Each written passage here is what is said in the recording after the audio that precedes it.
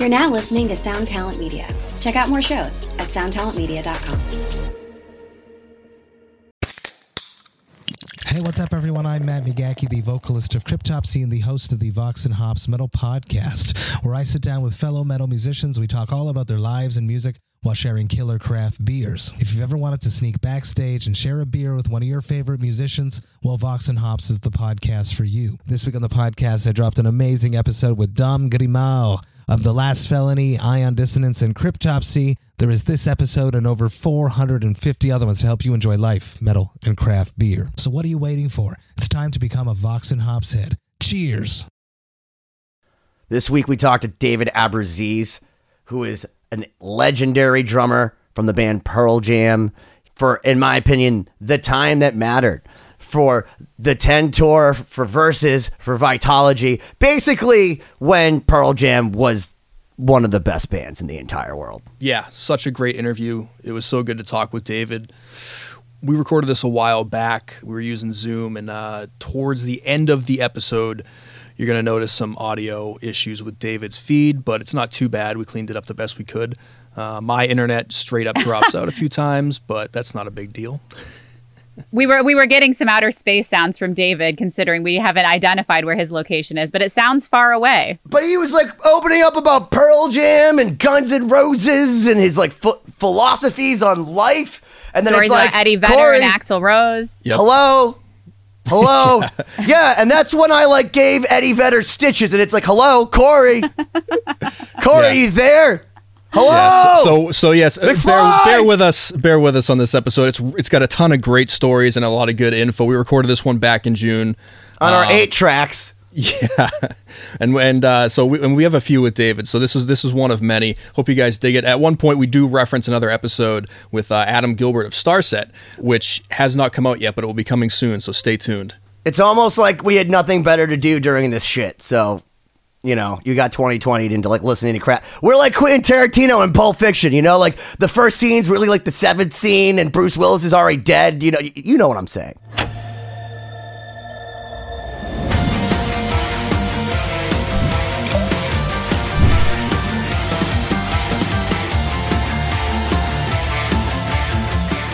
So, ladies and gentlemen, Corey Peza has just gotten 2020. His router needs to be reset. Comcast, Xfinity, wherever the fuck you are, get on that shit, because we got our good buddy David Abbruzzese, who's calling us in from an undisclosed location, and they're always beautiful, they're always eloquent, they're always articulate. The second half of Shabrock, who had a birthday yesterday, not the short part, but the Brock part. Siobhan Cronin! Yay. And we're waiting for Corey. We are the show 2020, which is all about living in a fucking bunker, which is what I'm sure David, myself, and Siobhan have done for the last 2 to 3 decades. But I'm just going to throw it down to David. David, what have you been doing for the last 26 years? Because Wikipedia doesn't seem to know. That's a long period of time to ask about. Yeah, I keep erasing it. Did we lose Ben already? Well, it said you live in Mesquite, Texas, but I don't know, man. Like, what's going on? I like that address. It's just a cool name, Mesquite. It is. Like the barbecue sauce? No, like a tree. Like a tree. Like a tree. Mesquite. Yeah. So David, what the hell's going on with you, man? Like, because I didn't know it was like we've become friends, and like a lot of people are like, how the hell do you know this guy? But like, you're such an interesting person doing so many interesting things, but like I would never know that the guy I listened to growing up is the guy that's before me now. What's going on with you, dude? What do you want the world to know? Wow. Man. I know it's deep. Smoke that. Well, I mean, same as always. Just following my heart and music. Thank you, Corey. Your heart and music. We have Corey back in the room. Yeah. I mean, I had the studio for years. I lived in the desert for years and blah, blah, but music's always still been the core of all of it. So, and my daughter, and wow, lots of stuff. You seem to be like one of the most music guys that I've ever met in my entire life, because you just seem to love it so much. And I got to tell you, when I get all your tracks, it sounds like you really hate your drums. So you love playing drums, but like you hit the drums so hard. I can hear you. You tell me like I cracked 10 cymbals, and normally I would call shenanigans on a statement like that. But when you get your drum tracks back from David, they literally sound like you have a problem with your drums. What's up with that? I'm not going to try to be too clever. I just love beating the shit out of my drums. And I can't help it. I always think I'm taking it easy, and then, notice that something's broken, or I listen back to the tracks and go, "Geez." Yeah, man, it's like cannon shots when we get those tracks back. Come blasting. I'm glad you like them. Well, I was going to say, you did a great job. We have to do close mic recording because I live in like a shoebox. But as you can see behind you, I was like, so David, how come you get the sound so good? And you're like, I don't know, 10,000 foot ceilings and like room mics only. Like what that, can you explain to people what gets you, because if you listen to David and he's on a song called The Garden of Earthly Delights on Chapter 2, which is coming out for Lost Symphony, who's our sponsor, lostsymphony.com. David, first off, not only destroys the groove, but it really sounds like John Bonham in the sense that you went to a castle and that you set up a fucking microphone in the perfect like place, and it just sounds great because we're miking up and down the bottom parts, top parts, rooms, the 1 to 3 rule, and you're like sending me 5 tracks to sound better than anything I've ever done. Well, okay, that track was actually recorded in a full tile and cement room with a tall ceiling and on a $300 Ludwig accent drum set. Really? Wow. Yeah. So it goes to say that a painter can't blame his paints, right? It's just about getting the sound I hear, getting the drum that gets the sound, And that particular track, I just heard some cheap ass drums.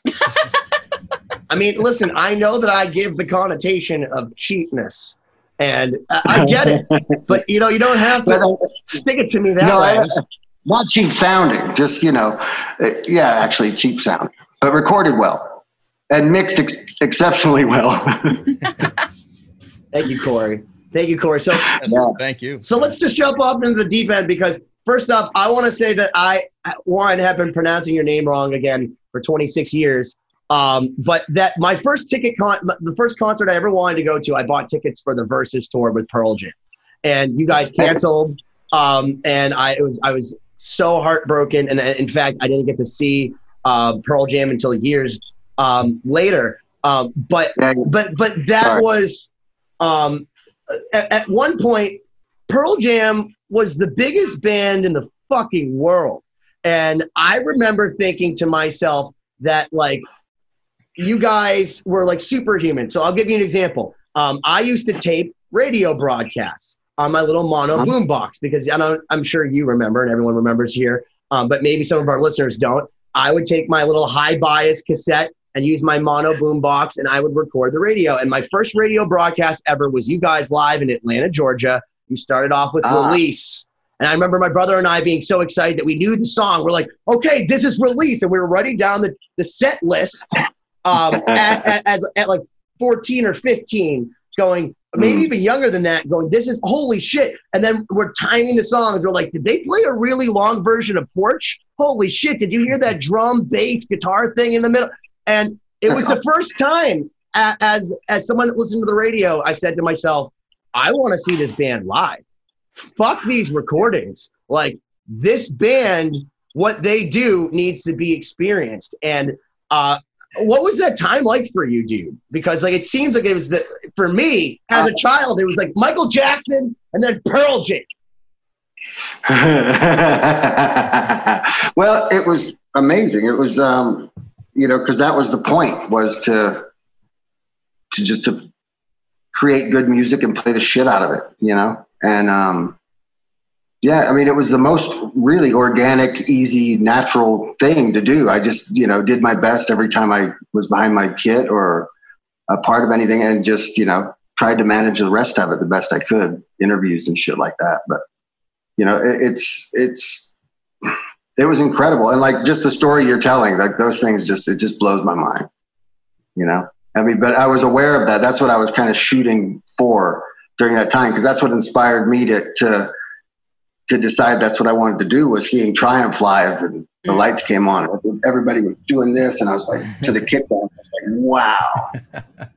Yeah, so that's something that interests me, and we had actually the drummer from my band on our last episode, and so I come from a totally different world of classical music, but I'm fascinated by how people get to where they are. So maybe we can actually rewind from that point. And how did you get started playing drums, or what pushed you into music, or what were some of your early experiences? All the way back to Connecticut days. All the way back to the beginning. I Googled you in Connecticut, right? You're from Connecticut. Yeah. Sanford. In East Hartford, I destroyed most of my dad's tools, and anything that I could hit something with that would create a sound. He came home one night, and I was sitting on the porch with his hammer, and it was a cement porch, and I chipped a bunch of it away, but it was because when I hit it, my ears went thump thump. So it was like tank thump thump, tank thump thump, and from there it I don't know. I just got really, I think it was the way music affected my mom that started me. It being fascinated by it. Because she would dance around the house, and it was like the best time, And so that made me pay more attention to it. And I guess through the period of emotional upheaval of moving and just growing up, moving from the Northeast to North Carolina and all this stuff, music just, the words fell in the right place at the right time, and it became a soundtrack and a teacher and all these things. And it just basically, carried me through a lot of decisions, but it just inspired me to just want to create, So that's incredible. And I think it was the way it made me feel. I just wanted to, it was like, that to me would be success. Did it really turn you on? Did it knock you off of your feet?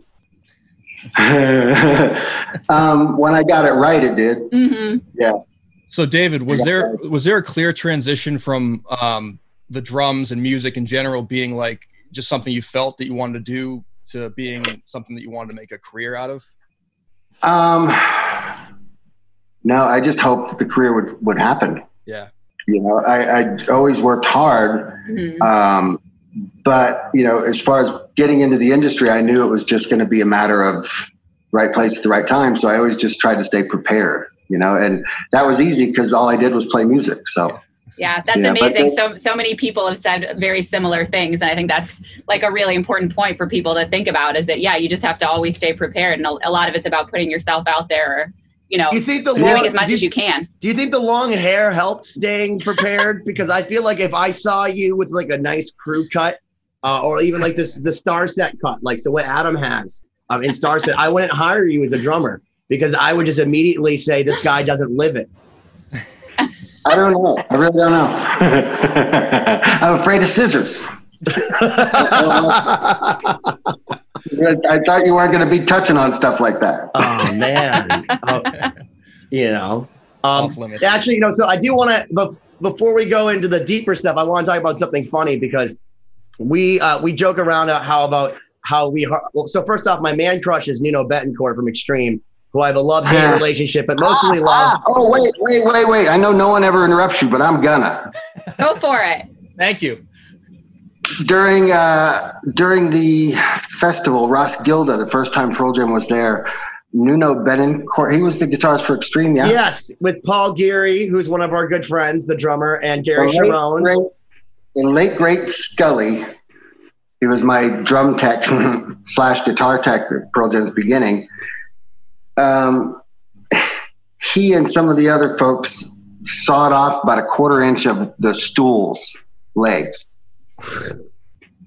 So when they got up to sing that big More Than Words song, they would bring out just the two stools for More Than Words, and then have them come back on stage, Gary Sharon and Nuno Betancourt, to do their little duo.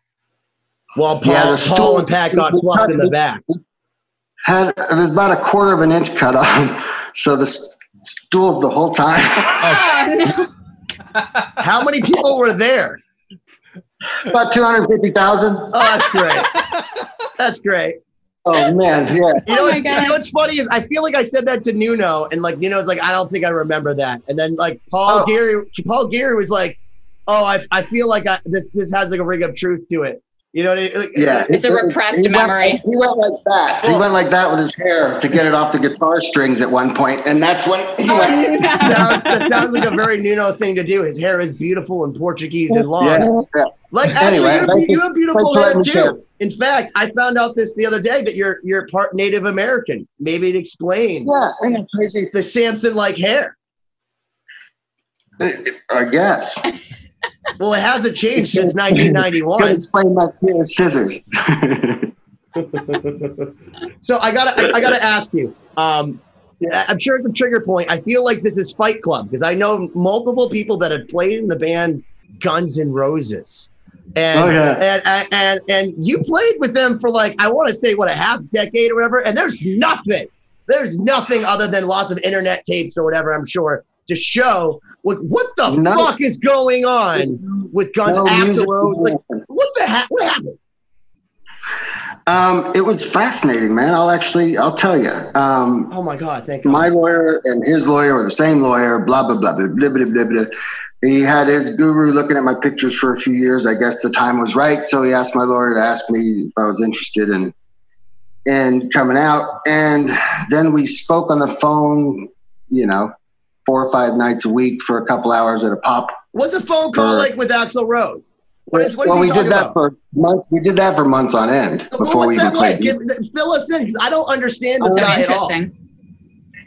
It was cool. I mean, actually, I considered him a friend. He was a fascinating dude, fun to talk to on the phone. I don't think he did it very often back then. I don't know if he does now, but it was cool. It was interesting. I felt good enough about it and excited about what he wanted to do with Guns N' Roses. It was real intriguing. So and incredibly challenging because he wanted the band to be bigger than it was. And it's like, wow, okay. Yeah. It's going to take some work, but the band that was there when I showed up, my audition, I just thought, I'd heard these songs enough on the radio. I didn't really like them that much. It's like the Pearl Jam stuff, If I wasn't in the band, I wouldn't have listened to it, but it was, I just figured I'd get it because, as soon as that guitar part, okay, great. And I bought a cowbell and everything. And it's more cowbell, David. And I got there and Axl came in late and then he just said, and this after we had, gotten to know each other fairly well. He came in, told some jokes, and then he Wait, what's an Axl Rose joke? Do you remember an Axl Rose joke? Like, how does he break the ice?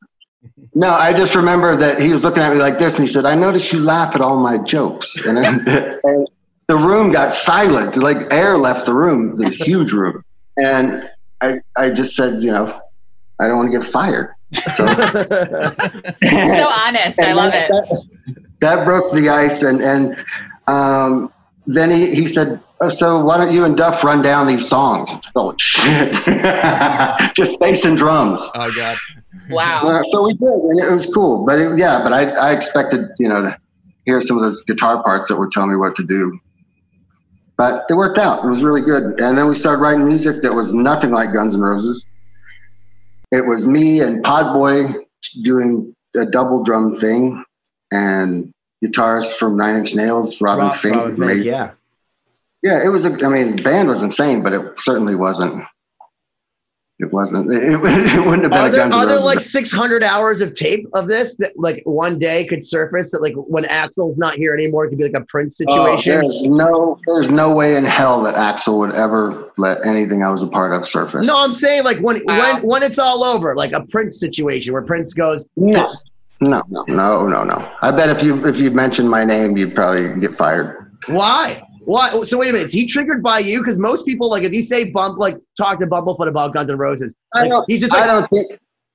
People. I don't know. I hope he's not triggered by me. I wish our relationship would have continued, but it was just where I was at the time, having gone through.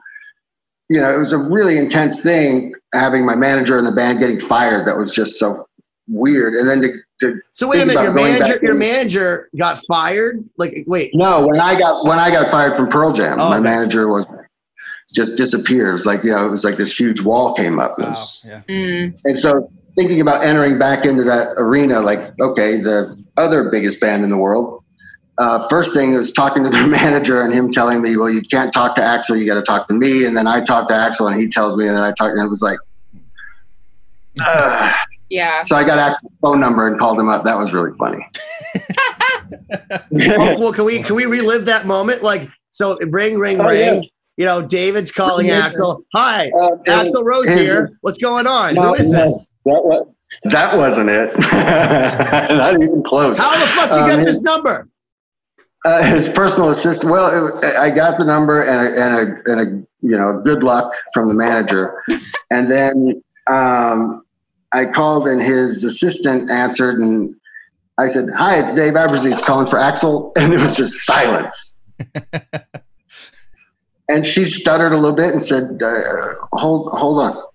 So I waited, 5 minutes, 10 minutes or so. And then it was like, hello, why are you calling me? I said, hey, Axl, it's Dave. I just wanted to see what was up. So you want to play some music?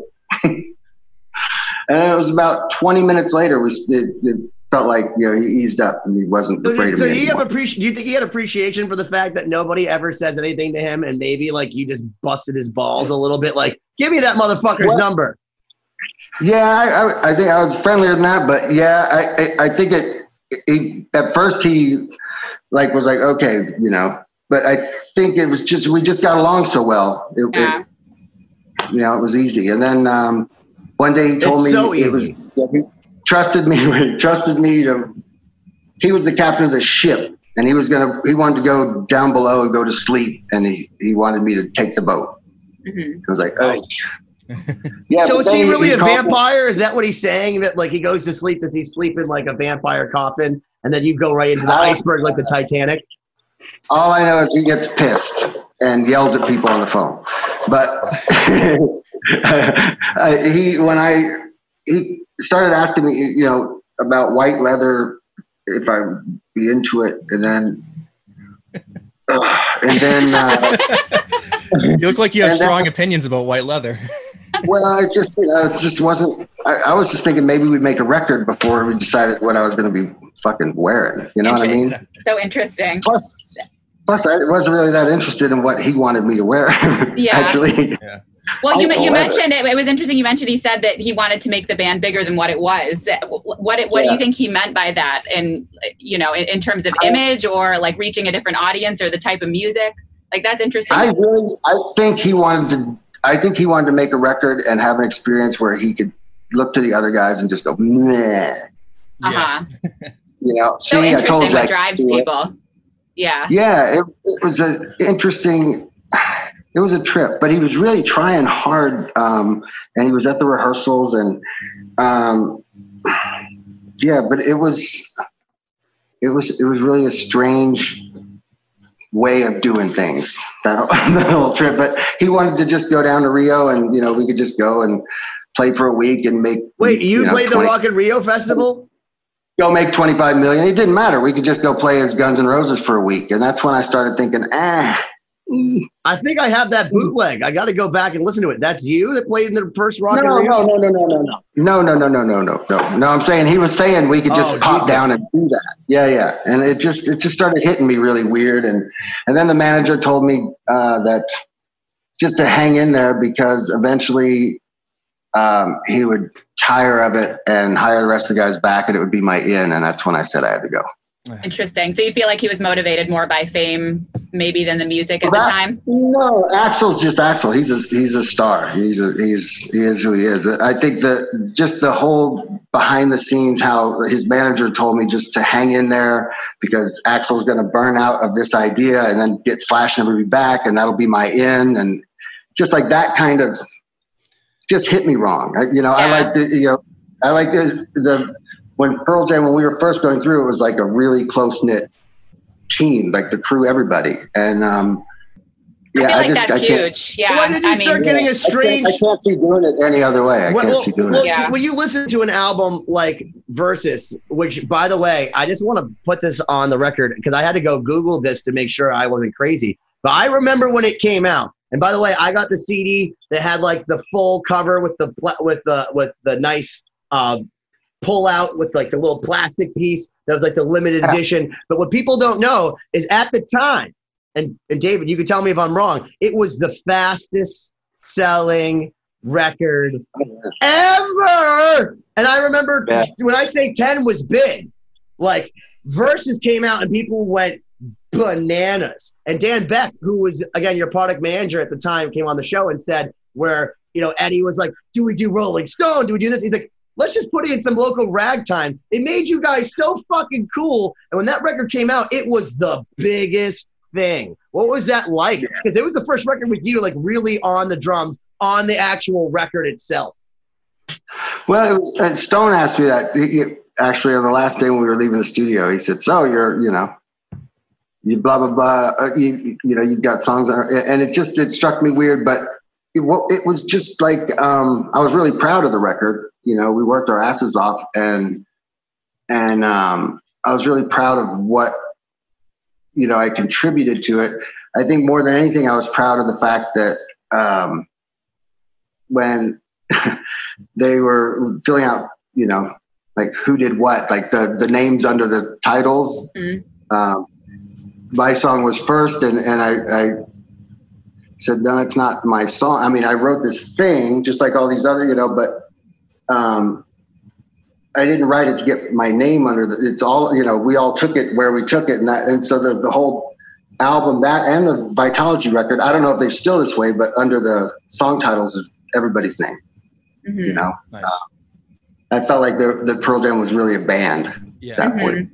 So you can hear that because isn't that record recorded pretty much live? I mean, isn't it mostly live what you're hearing on the stuff? Because I mean, obviously our drummer Paul talks about it all the time, and I know that you're like this too, that you hate the quantized bullshit that is out now. But isn't that an example of a band that got in a room and played what you're hearing? Like, Yeah, and we actually didn't purposefully. We didn't finish the song writing. We just had these song ideas, and then 10:30 in the morning we'd start working, and by lunch I'd track the drums. Those guys would do overdubs, and Brendan mixed so fast we'd be listening after dinner.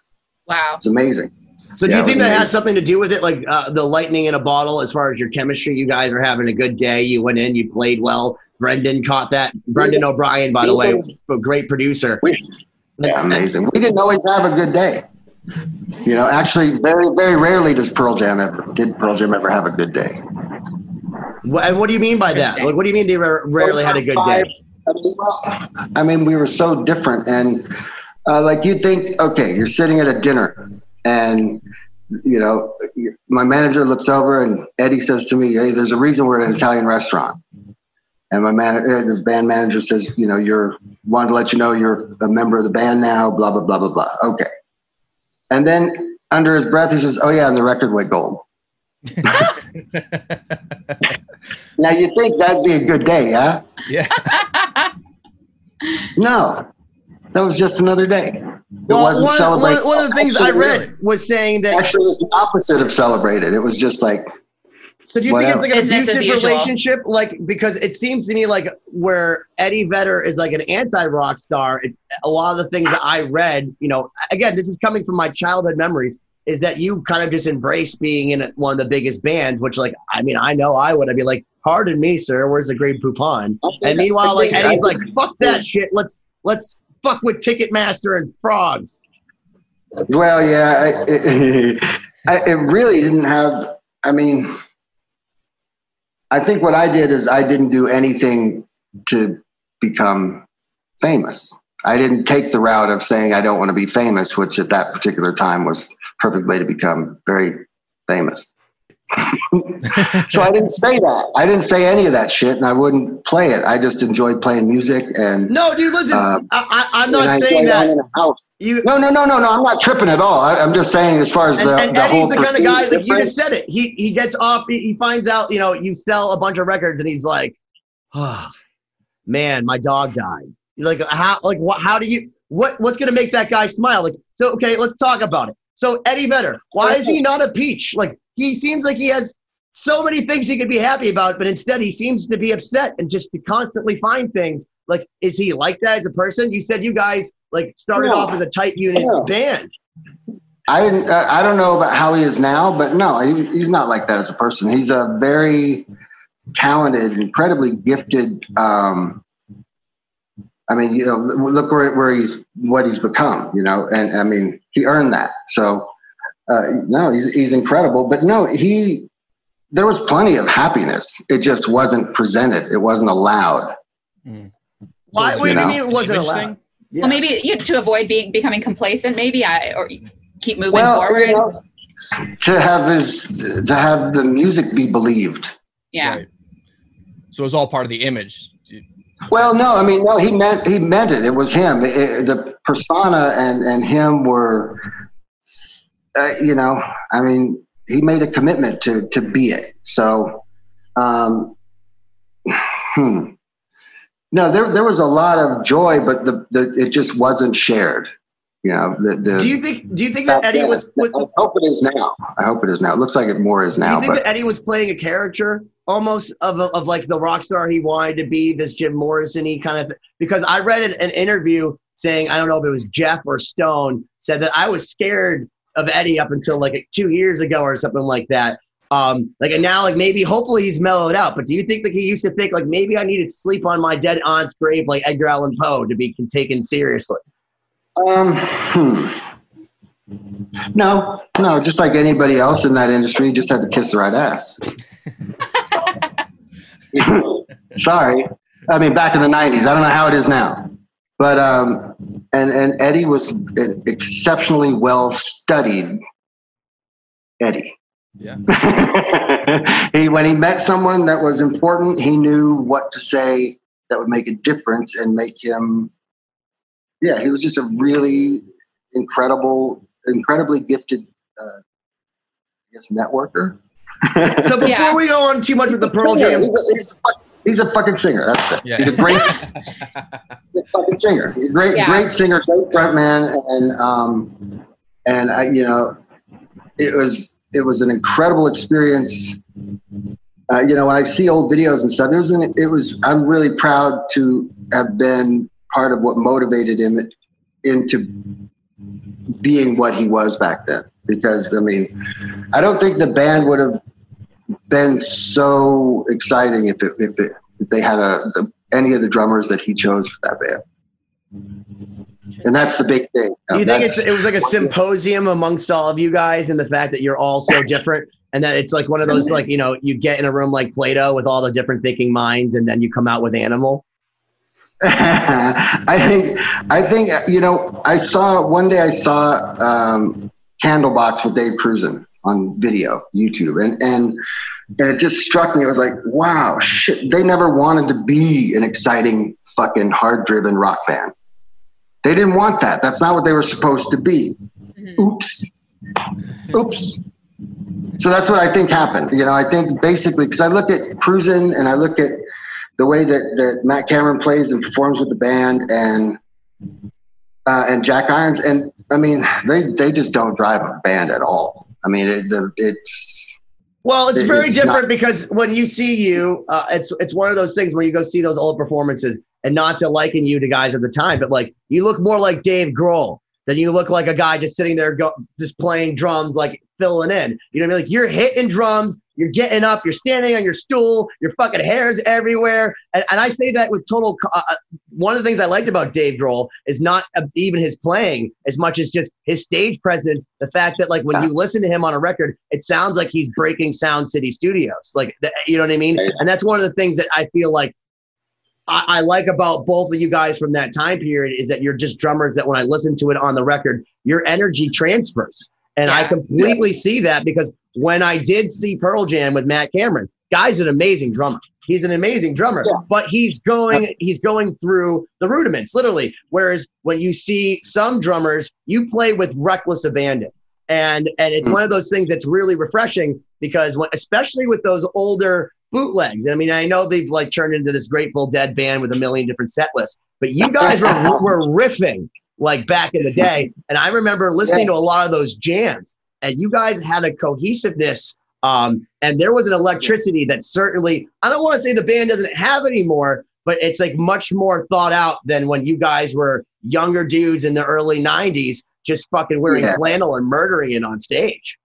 Yeah, there was a risk. There were a lot of risks that it was definitely, there were some jazz improv odysseys in front of a capacity crowd.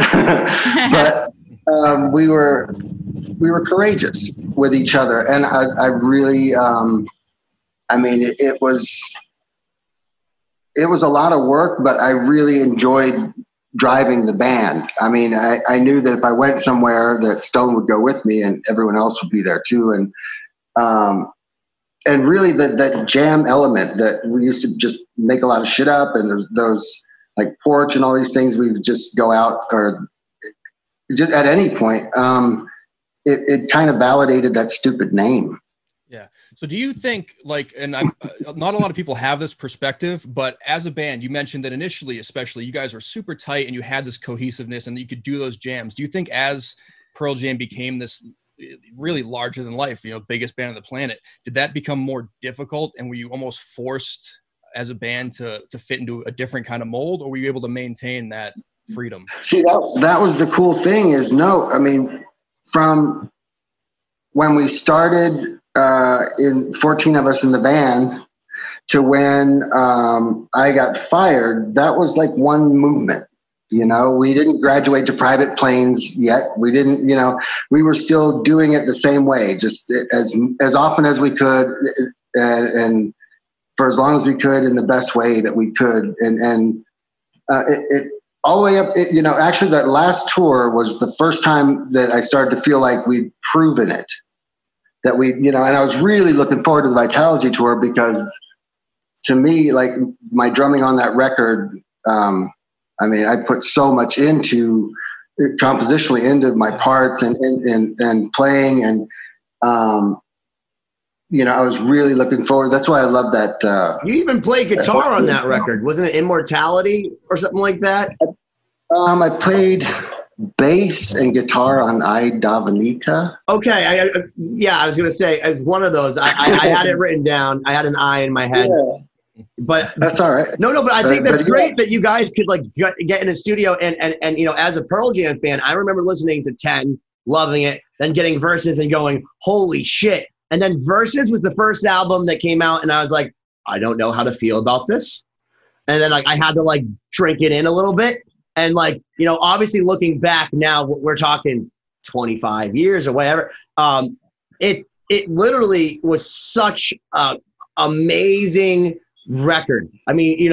Spin the Black Circle is just straight up rock and roll, where you have Better Man is a song that gives me goosebumps, just like Nothing Man, another song with man in the title. And you guys have and that's a record that's really so much of a journey, whereas Pearl Jam on 10 and Versus was clearly a rock band in a room just taking names. Versus was so much more composed, and I think produced in a cool way, not overproduced like a record produced, but you guys thought about it. And it took me as a peon, at 14 or whatever, to not just be oh my God, he's yelling something, but these lyrics actually mean something. And can you hear all the different instrumentation going on versus just a band raging? Right. Well, it's a trip, because that you're talking about the Versus record, yeah? No, I'm talking about Vitalogy, when I finally got Vitalogy. Yeah, all right. Yeah, you said Versus something. It's probably because I'm a stoner, and my mom always yells at me that I'm sitting here smoking the thing, and I'll be forgive you. It's funny because speaking of Guns N' Roses, we played a show with him with Bumblefoot in 2007, and my dad walks up to Ron and goes, "Hey, so do you really do this? Do you have a band and all that?" I'm like, "Dad, he's in Guns N' Roses." And then it's I'll be on an interview with the drummer, literally for the first band I ever paid to buy a ticket for, that you guys gave me my money back. And I'm like, oh yeah, I'm talking about hey, I really loved you on that album, fucking Far Beyond Driven. You were great. That double bass thing you did was awesome. Are you smoking weed now? Probably. I thought it was too early, but apparently not. No, my arthritis is terrible. the Vitalogy record, Tremor Christ, I played that drum part once. Immortality, the idea came up at noon. I was done tracking at 3. Jeez. Wow. That's incredible. Do you think Eddie was just trying to put the money in the bank so you guys could, less recoupable funds? No. That record was, in my opinion, unbelievably, it was an incredible record, and you'll never hear it. The record that was put out was changed drastically so it wouldn't be a successful record. What Interesting. What How does that so? mean? Yeah. Talk about that. We need to know more. What do you mean by that? Like what sorts of things changed? Honestly, the mixes became less radio friendly on the radio friendly stuff. And the order was changed and some songs were taken out and some really it's just strange. The timing between the songs, it doesn't play good as a record. Did anyone walk into the studio and go you know what? This flows way too well. Can we make this it was finished. It wasn't in the can when I got fired. And Eddie went down and the band, it's my understanding that he went and made the decisions about the finalization of that record. That record was, put out in kind of a lackluster way. And just, it was, I have a cassette of the Vitalogy record as I expected it to be put out. And it's Really? Wow. unbelievable. Yeah. We should probably play that on the show. Sounds cool. So awesome. Yeah. Wow, that's some coveted material. Did Axl ever let you leave the studio with a demo from that day and say go home and work at this? Do you have a whole mess I've got DATs of my alternative mixes of WMA, and I would just go in at night and flip the switches on. What are they going to do? Wow. Well, apparently they followed a super. Get it? Did you see them follow the super fan that released all the Chinese Democracy tapes? And they actually showed them and banned them from life from a Guns N' Roses venue, and made them cry outside. I came from another state, so they could ban you. No, I've got all. I had all the rough mixes from the Versus record, all those cassettes, and actually I recorded every rehearsal from the first one to the day we left for the studio for the Versus record because the only way I could hear anybody was to put on headphones and mic everything. So wow. Mm-hmm. Yeah. So I just ran a DAT all the time, and then I'd go home and work all night on what I thought should happen here and there, and then go back. And it was cool in the way that all I had to do to, everything was so loose, and Stone and I would get together before everybody else showed up, and he'd have a new riff and we'd just mess with it. And hopefully somebody'd wander in and grab their instrument and start playing. And if that didn't happen, then we would talk for a while and somebody would try to do it. We'd just try to introduce things and spark something. Well, what was the environment like? Because weren't you guys locked in a studio, in Seattle or something like that? Locked in a studio? How did it start? We were in our 7-foot ceiling basement rehearsal room that was just one of the worst acoustic places ever. And I had a little kit, and everybody had a little amp, and it was the basement of the Galleria Potato Head, and we would just go down there and just bang out stuff. And then Brendan showed up and went, "Wow, you got some good ideas." And that was that. Wow. Yeah. And then we went in the studio and he got sounds and got drum takes, and then everyone tracked stuff to my drum takes, and that was that. Yeah. It's an interesting way to make a record. Yeah. Lost all I had in my headphones for most of the songs was a click track and my drums. So it started with you. Yeah. Yeah. Even though I didn't know the song, we didn't have songs yet. Wow. So, yeah, I would stop and I'd say, "Oh, that felt like a song," and then. Well, it's actually funny because when we worked on the song "The Garden of Earth," and David and I have done a bunch of songs together, but that no one's heard because same thing as Axl Rose. I don't release anything. But we did a song called the Earth. Yeah, totally. We did a song called "The Garden of Earthly Delights," and David just it was such a pleasure to work with you, but you did some stuff, like you did some fills in the middle. I remember coming back and going, we didn't do anything there. And then like Corey and I then recreating the song to your fills, because we're like, okay, well, if he thinks there needs to be something there. And when we made it sound deliberate, because you played it very deliberately, but we're like, we didn't know there was anything there, David. And I really respected the fact that, like, first off, the song's like a 9-minute song and you play just hot pocket. You groove so hard that we basically have just guitar silliness. But there's a few times you do some really cool fills or some change up stuff. And like, we were like, you know what, we're just going to give it to him, because like you did some things in that song and you took some artistic liberties. And I feel like you added a lot, but a lot more than I guess a lot of drummers working with remote producers, by just speaking through your drums and saying, you know what, I hear this here and this is what I'm going to do. And fuck you, Ben, just make it work.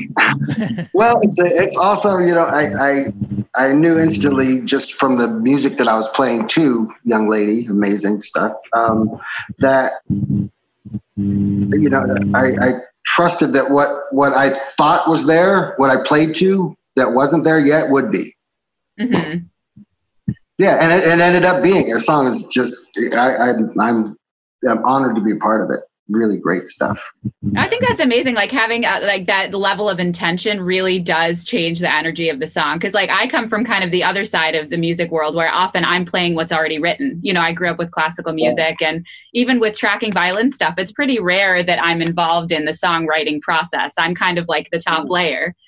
Obviously this is different, but in a lot of projects, even, with Starset, most of the stuff is written and I show up to play it, so there's an element of energy that I can put into it, but I think it makes all the difference. Yeah. When you're adding something to it, or you have that level of intention that comes from you and not from something that's been handed to you, Well, I'll tell you, when I was listening, when I got the final mix and put it on, it was just like, thank God. It was like somebody just poured cold water over my hot eyeballs. It was it sounded so good. And it was like, okay, I know this riff. Okay, it sounds the way. And then just the depth of, like the painting the picture you painted with the placement and just where everything was, it was just instantly, I was like, okay. And then when I was able to listen into it and I heard, the soloing is just next level, but I heard the soloing affected by what I had done as well. Mm-hmm. And to be able to hear it all and to hear it play out, it was just, I actually only listened to the first half of it, and then I stopped it and just went, I'm not going to listen to how I feel about it too. Yeah, you might need a break in the middle of that one. That's an intense one for sure. It's just great. I really enjoyed listening to it, and it, I like cranking it up when there's people golfing and stuff. That's awesome. Yeah, but everyone that has heard the song, it's like they aren't turned off by the musicality, which is that's. Well, let's go on record as saying this. So one of the things that's great about having you on that song is, so Paul Lorenzo, who plays the drums on most of it, and then we had Jason Costa on another song, are both ridiculous players. I don't want to say they overplay, but they're crazy. Mike Portnoy all over the place. Palmer level drums. Next level. Yeah, next level shit. And the thing I like about you, David, is that you just fucking find a groove, you own it. And I mean, you can hear it in your playing that you're just fucking into it. And with that song, because of the backbeat, I remember Conrad, who plays on it, saying, "Dude, this sounds like Moby Dick." You know what I mean? And Conrad is like one of the most insane guitar players. And we have also Rusty Cooley, may I add, on that song, and Jimmy Bell, who are two of the fastest guitar players on the planet, nevertheless Conrad. So it went from like, all right, let's do a song, to like, well, we have the Olympic, like everyone's the Michael Phelps of guitar here. So like we basically, so anyone that listens to it and goes, it's guitarted, like, yes, we know. Rusty Cooley and Jimmy Bell together sounds like you sped up a tape. It's fucking bananas. And for those people that love it, cool. And if not, like, listen to Dave's drums, because they're awesome. And I mean, and the thing is, you can hear that it sounds like you recorded it in a crazy ass fucking room. It's so huge. And Corey did a great job. That was one of the first things he said to me when you listened to it was, I really appreciate how good this sounds because you sent me email after email. Make sure you put this amount of pre-delay and blah, blah, blah. And I'm like, don't worry. Yeah, I know. You said, don't worry. He's got it. We got it. Don't worry about it. I can really appreciate some good room mics. You know what I mean? Yeah, right on, man. Well, I'm working on this new thing now with Townsend Labs, so you'll be getting some interesting things to work with. Ooh. Nice. I don't know if you know that company, but man, that's some next level shit right there. Can you Gotta check it out. Yeah, can you tell us about it? Is it like the location? Is it like the location we're not allowed to know? Actually, well, they're microphones, right? And I've been blessed to own serial number 11 Neumann long-bodied U47. You know, I've been blessed to own a matched pair of, well, actually 6 consecutive 49s. And you know what I mean? I've had some mics. Yeah. And these things actually Jesus, I thought my match pair of C12s was cool, but oh no. I had consecutive C24s. Sorry. But it's not, it's like I said, I was blessed to have those for a while, and this company is making a mic, and I still feel weird saying it, but it's true, that models these mics. Unbelievable. It records. Wow. Is it like the Kemper of microphones in that, like, you just like dial it? I want SM58. Like a profiler? SM57. Yeah. Actually, I want to say yes, but I'm not. I wasn't as blown away with those things, so I can't say yes. I mean, it's next level, and it's not expensive, and they're unbelievable. They got lights in them. Wow, that's amazing. Lights is a big deal for me. I've always told Corey, like, the whole reason I bought a C24 board in my first place, which I don't have anymore in my studio, the DigiDesign is a giant board. I think Jay-Z's got like 3 of them in his basement. It was because they had all these flying faders and a bunch of lights, and it looks like the Mir space station. And as a guitar player, I was like, I don't know what this does, but it looks important. Yeah. And little did I know, it's totally unimportant, and it's just a bunch of lights. But it made it happen. So are you working with them on the development, or are you just actually they are well developed. I actually been using them. I got the new DW kit over here. It's unreal. And what kind of DW kit is it? Totally custom? Are you using a 23-inch kick drum? No.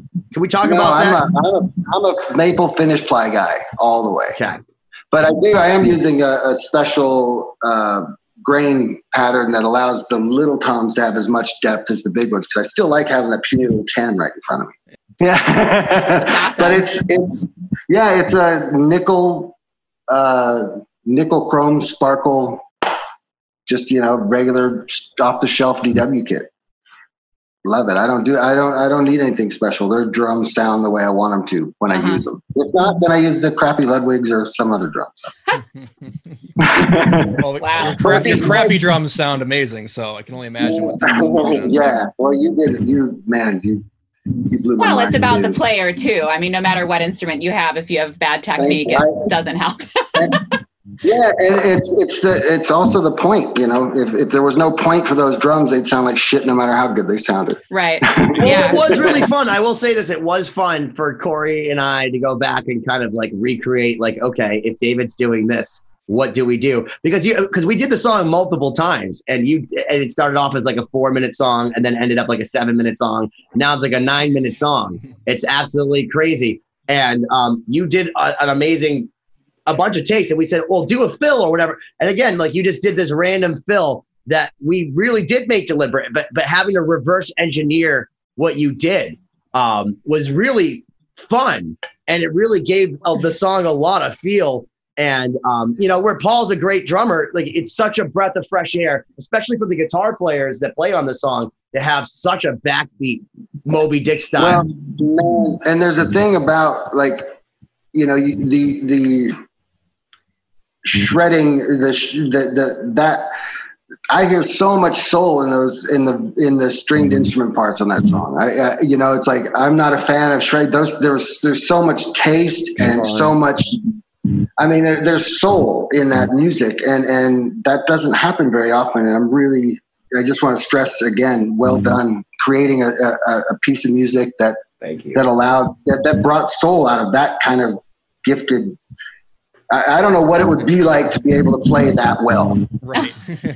Neither do we. I was going to say, that's why we have Siobhan put down all the tracks first, and then we just go, okay, what do we do? No, but I'm such the eternal critic, though. Like, talk about not celebrating success. That's like, as a violinist, you're just played with that for life. It's like, oh, well, this could have been better. You're like never happy about it. Can we all just say again, because we weren't on air when we said it, but congratulations to Siobhan, because Starset has hit 2 billion streams. That's got to be at least like $7, I think, or something like that coming to you, Siobhan. You can ask Dustin. 2 billion streams.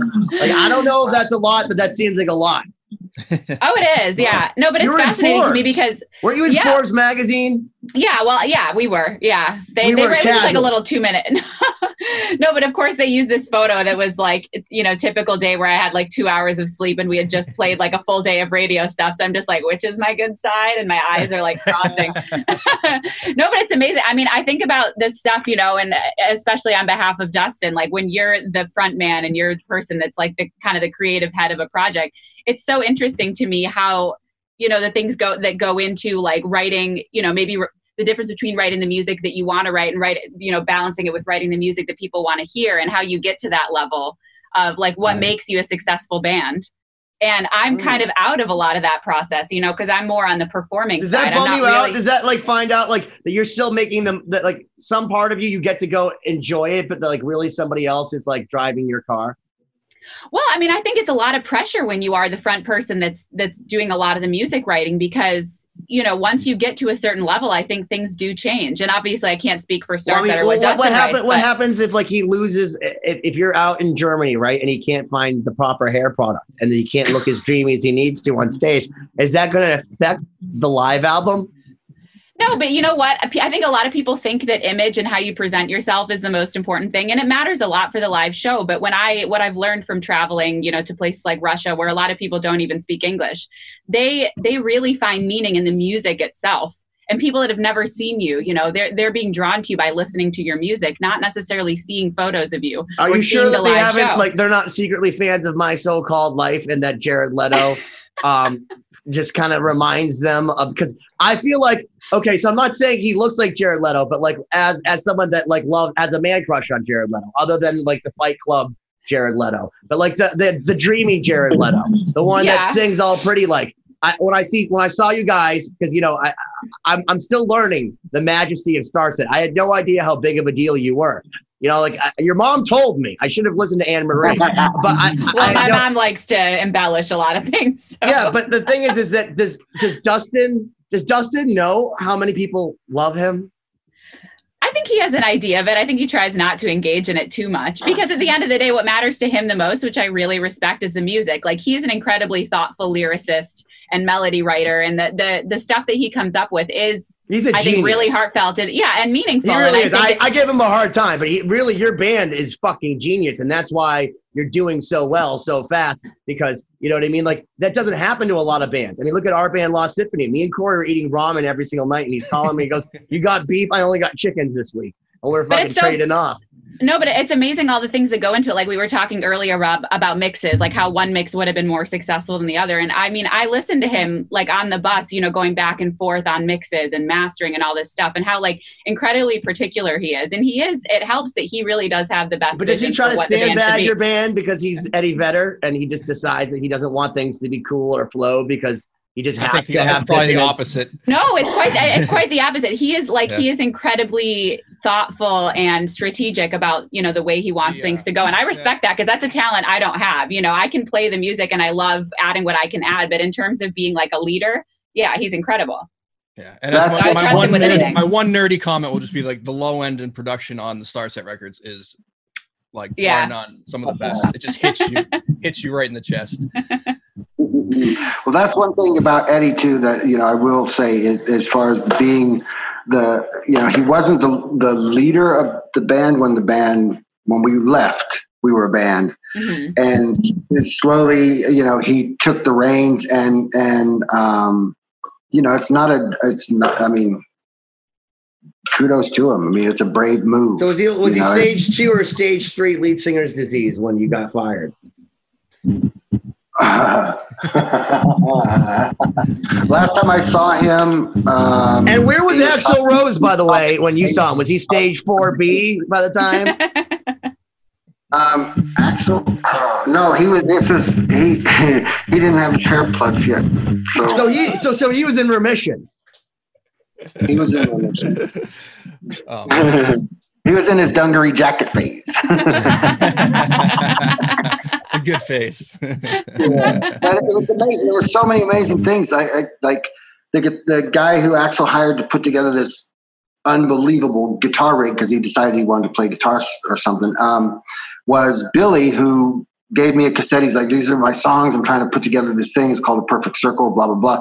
And like, so all these, like, it was really an interesting time. All the stuff that came out of that little Guns N' Roses camp thing. Cause when I left, Josh Breeze came in, and then Josh started working with Billy, and then Perfect Circle thing formed, and really cool stuff came out of all that. Really cool. And then Chinese Democracy. Wait, Ben, let him talk. What were you going to say? I say, before I forget, Corey and you, or perhaps someone else, I don't know, but you did do something really cool to my drums at the end that made me sound a lot better than I am. So thank you very much. There's a fill. I wish I knew exactly where it was, but it's wicked. And I know you slid the kick drum in there because I wouldn't have done that. One thing I did, I went back and layered in some orchestral percussion over some of the really cool. Oh yeah, no, I knew that. No, you did something with my kick drum that I know I didn't play. That actually That's a Corey thing to do. As an arrangement idea. Here's the thing that's so awesome about Corey. He makes you prettier and doesn't even tell you what he did. And I don't remember what I did, so it all worked out. He just did what he had to do. That's all, and I appreciate it. Yeah, man. I would have never thought you had a beard. I would have never thought you had a beard. You don't know what to say to that. Yeah, I don't know. Corey's a bass player before he's a mixing artist, so he's not used to compliments, David. He's used to like looking at. He's used to like having you look at him like he fucked up. I'm not saying shit. Let's not bring up bass players on this podcast. No, bass is so important. I mean, a lot of my friends, a lot of what I've learned recently is just like jazz music. I have a lot of friends in Miami that play in jazz groups, and the level of bass playing that I've seen is insane. And that's like what makes the band, in my opinion, in so many cases. It's like if you've got like a really sick bass player, that's incredible. Okay, keep going. Weirdly enough, I never ever had Jeff Ament in my monitors or my headphones ever. Why? I didn't know what he was doing until I heard it on the album. Oh, wow. But why? Do you like it now that you've heard it? Because great stuff. I was saying, because he's a good bassist to my knowledge. Yeah, he's very creative. But basically, you were the backbone to the point where you're like, fuck putting anyone else in my monitor. They're just going to play to me just like the record. Well, see, that was the thing. During the Versus record, everyone was still kind of searching a little bit, So it was important for me to drive, even if I was just driving myself, for those songs. It was just a click track and a tape machine. So. Mm-hmm. And did you play all the 10 stuff like Dave Cruisin', or did you come up with your own official, like your? That was the coolest thing. Actually, I had a radio show with a friend of mine named Chris. It was Chris and Dave's Music We Like show, and people would call, and if we liked it, we'd play it, and if we didn't, we wouldn't. And so I had gotten the call about the Pearl Jam thing, and we dug up all the Mother Love Bone shit and all the Pearl Jam sampler thing, and we tried to listen to it, and I didn't get 15 seconds through any of the songs. And then we tried to listen to a little Mother Love Bone. I couldn't deal with that either. So I called my partner, Chris, said, well, have you ever been to Seattle? I said, no. He said, well, it's a free trip to Seattle. I said, oh. That was pretty much the thing. And when I talked to, I called, and I wasn't really sure that I even was going to go up, and Eddie and Jeff just happened to be at the office, and so I asked them, do you want me to learn these songs, or do you want me to just come up and play? And they said, just come up and play. So that's what I did. Actually, I can count on both hands the number of times I've listened to a song off the 10 record in its entirety. And on that note, you've been 2020 because I want David to come back. We're going to have you do a second half to this because there's so many more things I want to ask you. Because if we go on about this, I'm going to talk for 20 minutes. No, because you want to know what? This is how we're going to end it now because now you guys have to wait to see what he's going to say because there's so much more that we want to know. We're going to talk about Bernard Fowler. We're going to talk about the working with the singer for Supertramp. Blew my mind, taught me a lot of stuff. I mean, there's so many people I worked with: Billy Cox, Eddie Kramer, Noel Redding. You know what's funny? You know what's funny is actually before we end this thing, I actually saw Billy Cox. I'll show you on this wall if you see that Hendrix. It says Hendrix Smash Hits. And I had Billy Cox sign it because it was the Hendrix thing. And he goes, "You know I didn't play on this, right?" And I said, "Billy, you should be happy I even know who the fuck you are, man." Like, Jesus Christ. Like, I didn't play on this. I'm like, neither did Joe Satriani or Dweezil Zappa, bro, but they signed it. Like, what the fuck? And on that note, will you stick around and do a second half of the show with us, David? Sure. So we'll see you guys again soon, 2020 Part 2 with David Abbruzzese.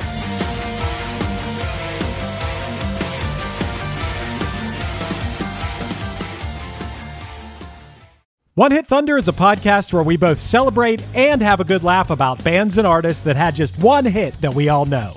Each week, we're joined by a guest from the world of music or comedy to learn more than you ever thought you would about some songs that you can't forget.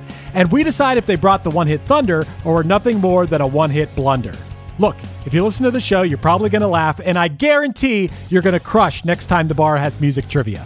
Tag Team, Jane Child, Meredith Brooks, Looking Glass, Sean Mullins, Eiffel 65, EMF, Crash Test Dummies, Crazy Town, Chumbawamba. We have hundreds of episodes in our back catalog and a new episode each week, so pass the Dutchie, make sure you're connected, and subscribe to One Hit Thunder wherever you get your pods.